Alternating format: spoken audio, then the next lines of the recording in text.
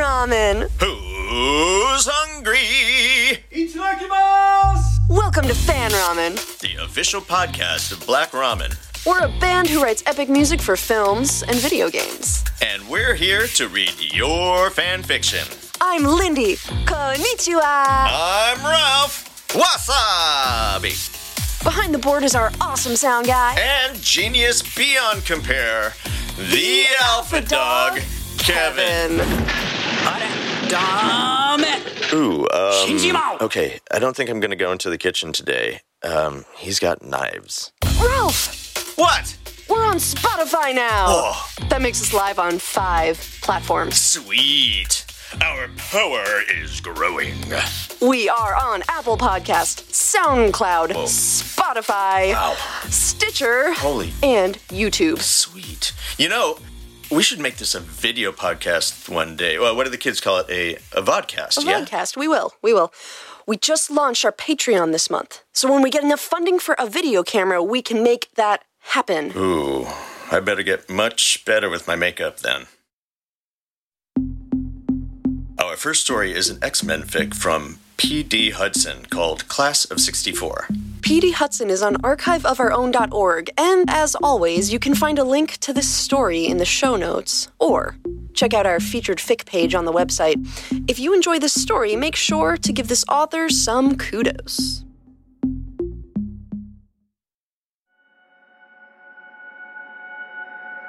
It's September 1963, and the world's first school for mutants, the Xavier School for Gifted Youngsters, has just opened its doors. By the end of the school year, the Mutant Registration Act will be law. Half of the faculty and students will be gone, and everyone will have to choose between their ideals and the practical demands of a world spinning out of control.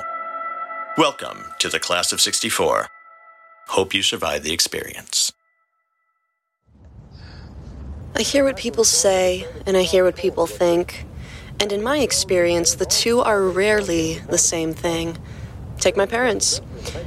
My father, the professor, is holding forth on natural history, one hand on the wheel, the other gesturing towards the exposed rock lining on the Taconic State Parkway. He is saying, Look, Jeannie. You see how all those different colors of rock are all slanted? That's angular unconformity. But look at the tops of those hills. The angles are cut off, like smoothed down. And that's because this entire area was buried under a mile-high glacier. The mountains were much higher, much sharper back then. But as the glacier receded, all the ice and gravel scraped the tops of the hills. he is thinking, It's all my fault. She was in the womb when I was on that project. I must have exposed her to radiation. I'm the reason she's like this. Why did I take that job? There must have been thousands of physicists that would have given their right arm for the opportunity. the radio says, Involuntary manslaughter for the deaths of 6 children at St. James Orphanage in Omaha. My mother is on her 4th cigarette since we left Annandale on Hudson. She has asked me if I remember to pack my toothbrush, my curlers, my Librium. She is saying, remember, honey, we're just an hour away. If there's anything you need or you just feel homesick, you can always call a cab and come home. We'll pay for it. She is thinking, I'll miss her, but it'll be a relief to have her gone. No, that's not fair. It's not her fault. I'm a terrible mother. No, I'm not. All mothers think bad things about their children sometimes. It's just that most daughters can't read minds. It's understandable, isn't it? I'm not wanting to watch my own thoughts. Can she hear me now? Is she listening? Our eyes meet in the rearview mirror.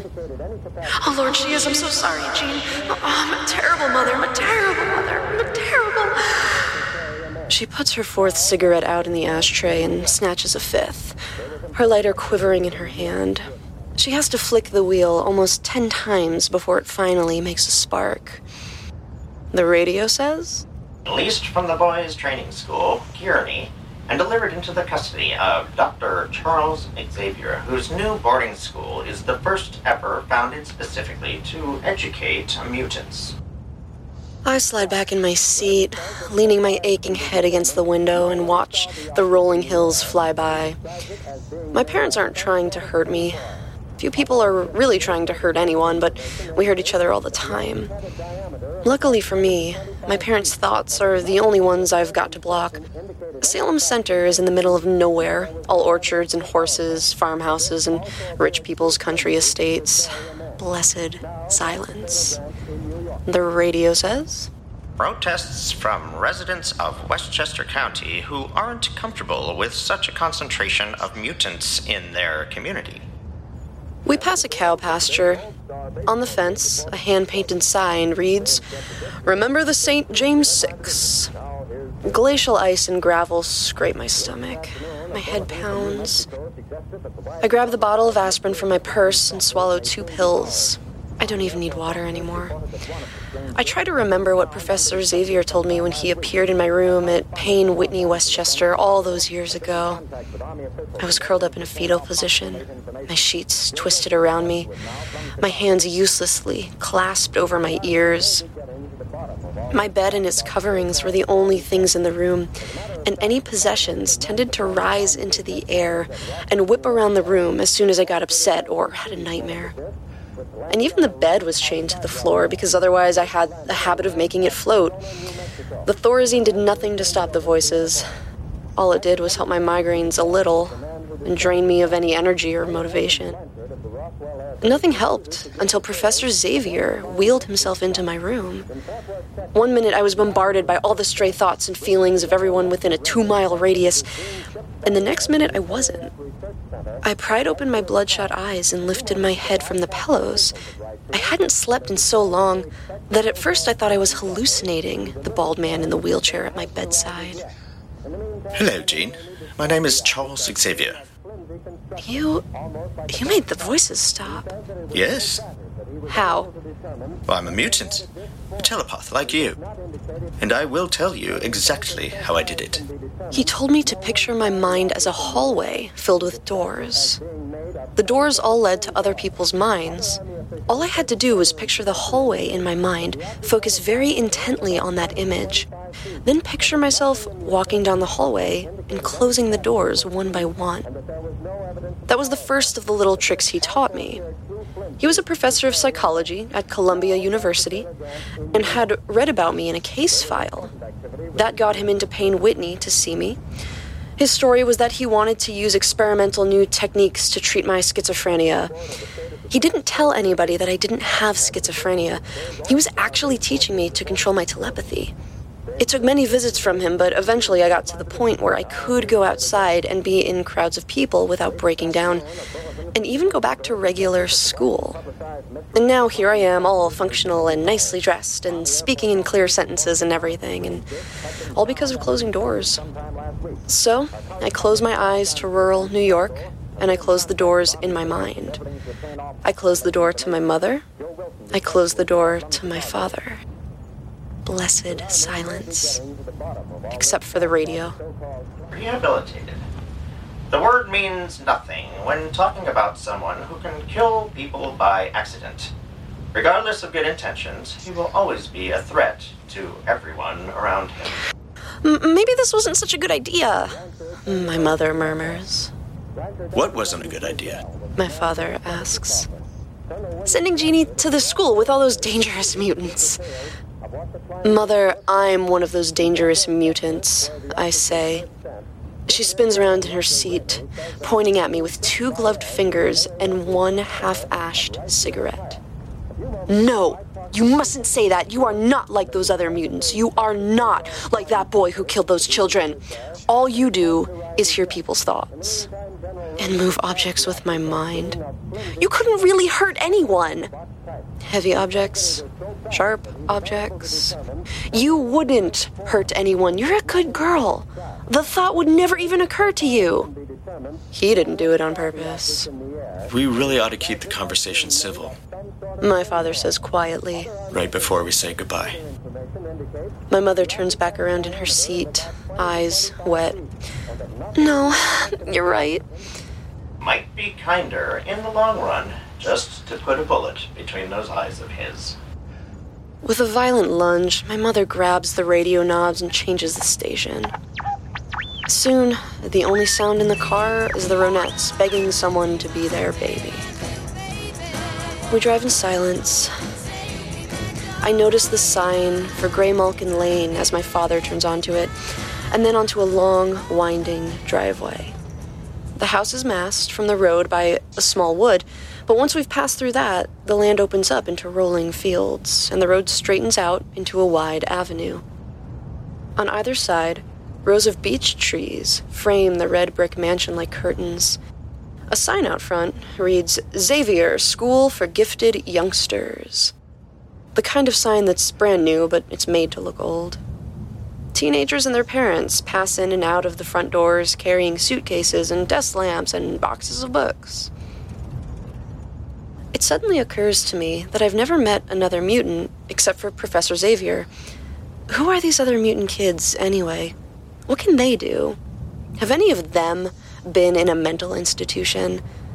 I feel certain somehow that they've all dealt with their gifts better than I have. That even here, I'll be the crazy girl that everybody either makes fun of or feels sorry for. My father pulls up and parks on the edge of the house's circular driveway. I take a deep breath and step out of the car, smoothing the folds of my skirt. I don't know if it's my nervousness or everybody else's, but instantly I crash into a wall of thoughts and crumple to the ground. There are too many doors here, and all of them are hanging wide open. Hey, that redhead just collapsed. Probably ought to. Stars and garters. I may have taken what's wrong with her? Close the doors. Bad. What's wrong? Nobody's gonna want to be my friend. Hey, are you all right? When I open my eyes, for a second everything is still black, but then my vision slowly returns. I see white gloves on a blue skirt on gray cobblestone, and I see my parents hovering around me, their terror emanating from them in waves. And there's a boy kneeling beside me, tall and slender, in a green sweater and a bow tie, with neatly parted brown hair and concerned eyebrows. He's so unassuming, it takes me a moment to realize who I'm looking at. But it's impossible not to notice the eerie glow behind his red-tinted sunglasses. Scott Summers, the St. James Killer.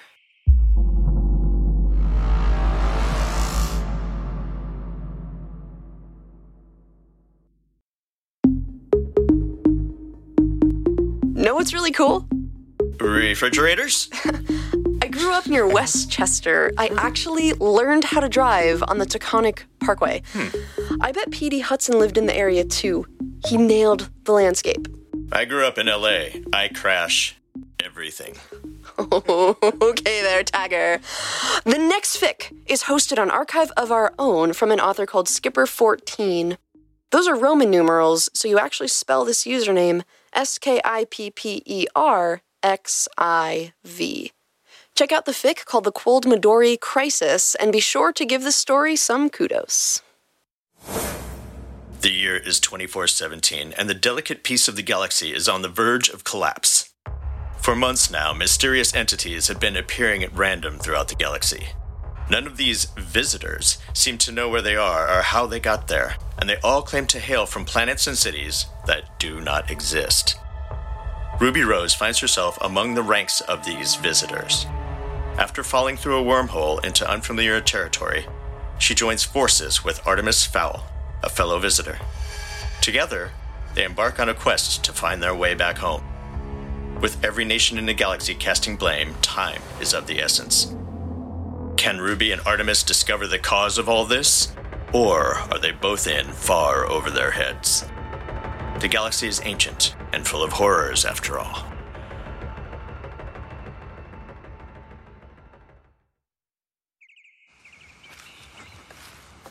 Ruby Rose trudged through the forest outside her home on Patch. She was looking for something, and she was starting to get discouraged. Her older sister, Yang Xiaolong, had told her an incredible story about an ancient temple lost to time somewhere in the woods. She told the tale of a priestess and her followers who tried to wage war against the moon, which was why the moon was broken. The cultist temple was supposedly still out there, and some of its inhabitants were said to continue to wander its corridors, awaiting their leader's return. Ruby had been searching the woods for almost 3 hours now and hadn't seen so much as a large rock.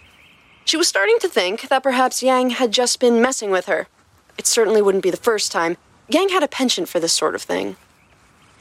"Yang, you jerk. If you trick me again, you are so dead," Ruby mumbled to herself, ducking under a low-hanging tree branch. Ruby was standing at the top of a steep hill, looking down over the landscape, still trying in vain to catch a glimpse of this elusive wonder. She decided it would probably be prudent to head back home. It was starting to get late, and she was pretty sure she heard Yang's voice calling her back to the house. Ruby turned around to go back where she'd come from. That was when it happened. The patch of dirt she'd been standing on was soft and unstable, and her shifting weight proved to be too much. The ground beneath her gave way, and she tumbled backwards down the hill. She saw flashes of light and dark as she rolled down the hill, kicking up leaves and twigs in her wake. She screwed her eyes shut against the pain and disorientation, grunting with every impact she made against the forest floor. Just as suddenly as her tumble started, Ruby was met with a blinding flash of light, and she came to a stop. Ruby suddenly felt very, very cold. She opened her eyes and saw a gray sky totally devoid of trees. She sat up and saw she had somehow landed in an enormous field of snow? It was summer. Why was there snow everywhere? For that matter, where were all the trees? The only thing visible aside from the snow were enormous glaciers towering above the horizon. She pulled out her scroll, which she had mercifully managed to avoid crushing in her fall down the hill, and opened the GPS app. No signal. Cannot reach communications relay. Retrying in 15 seconds. Was she in Atlas? It was the only place she could think that would be snowy this time of year, and also didn't have trees. If she was, though, why couldn't her scroll connect? There were Cron towers all over Atlas. Surely there weren't any dead zones. Searching. No signal. Cannot reach communications relay. Retrying in 30 seconds. Ruby stood up and looked around again. She was still met with nothing but snow. No trees, no rocks, no buildings, nothing. Nothing except distant glaciers. She could feel panic starting to set in. What had happened? Had she hit her head, and was she just dreaming? Surely not, given how cold she was. Was she dying? Was this what people saw when they died? An endless snowy void? No signal. Cannot reach communications relay. Retrying in 30 seconds. Oh gods, she was dead. She'd hit her head hard on a big rock or something and somehow died. That was the only explanation. Was it? By now, Ruby's mind was abuzz with questions and no answers. She'd spun around again and again, hoping to catch some tiny detail she'd missed before. That was hard, given all the thoughts swarming around her mind like a hive of angry bees. Where was she? How had she gotten here? What would Dad and Yang say? Would she ever see them again? Wait. What was that? Something caught Ruby's eye during her wild scan of the horizon. Something dark and far away, right on the horizon. It seemed to move down, then disappeared. She blinked and stared. Had she imagined it? Was this panic driving her crazy? No, there it was again. Much larger this time. She was able to see it a bit clearer now and realized it was a snowmobile. There was someone piloting it, obviously, but it was hard to tell who. The driver was wearing a big, dark winter suit and a helmet. It disappeared behind another hill. Ruby hoped this person was friendly. She didn't need a fight on top of being lost. Soon, the snowmobile was mere feet away, and Ruby could see the person astride it was hardly taller than she was. The vehicle stopped right in front of her, and the pilot dismounted. He took off his helmet to reveal indeed it was a he. He had jet black hair, pale skin, and striking blue eyes. Before Ruby could ask for his help, he spoke first. Hello, can you understand me? He asked. His voice had a strange accent to it that Ruby couldn't place. Yeah, I can understand you, Ruby replied. Very good. May I ask your name? The boy asked. It's Ruby Rose. The boy turned towards his snowmobile and opened a box attached to the side. He pulled out another winter suit, much like his own, as well as a helmet. He gestured for her to walk over to him, and Ruby obliged.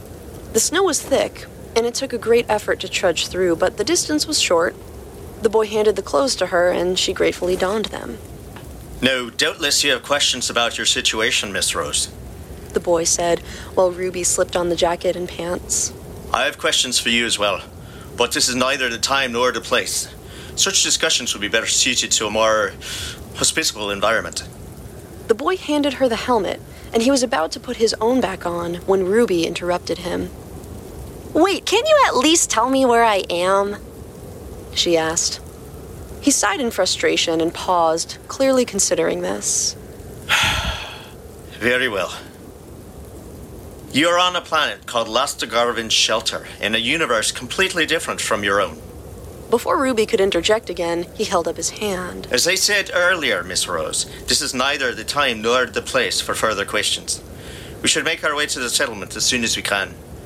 Once we have returned and set your affairs in order, then I will explain as much as I know. With that, the boy replaced his helmet and mounted the vehicle. He gestured for her to join, which she did with some difficulty. It was clearly not designed for 2 passengers, so Ruby had to crowd herself uncomfortably close to him and hold on tight to him so she didn't fall off. It reminded her of riding on Yang's motorcycle. Thus, the snowmobile turned around and headed back the way it came. Ruby's mind was still swarming with questions. Just who was this boy? Where was he taking her? Did he really say another universe? How was that possible? Was that even possible? Once the two crested a particularly large hill, Ruby saw the answer to her second question. What looked like a town situated at the base of a huge glacier, consisting of many small, shiny metal buildings. Warm light poured out of every window, and Ruby felt a little better at least. There were people milling around the town, except those weren't people. They didn't look human, and they didn't look like Faunus either. In fact, they looked like giant penguins. As the snowmobile pulled into the town alongside one of the buildings, Ruby realized one thing was for certain. This wasn't Atlas.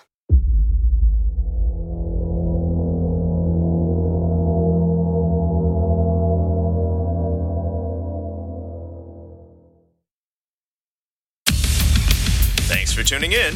If you like what we do, check out our Patreon. We have outtakes, extras, and bloopers. I never make mistakes. But you crash cars. But I'm really good at it. This is Lindy. This is Ralph. And we'll see you the next time you're hungry.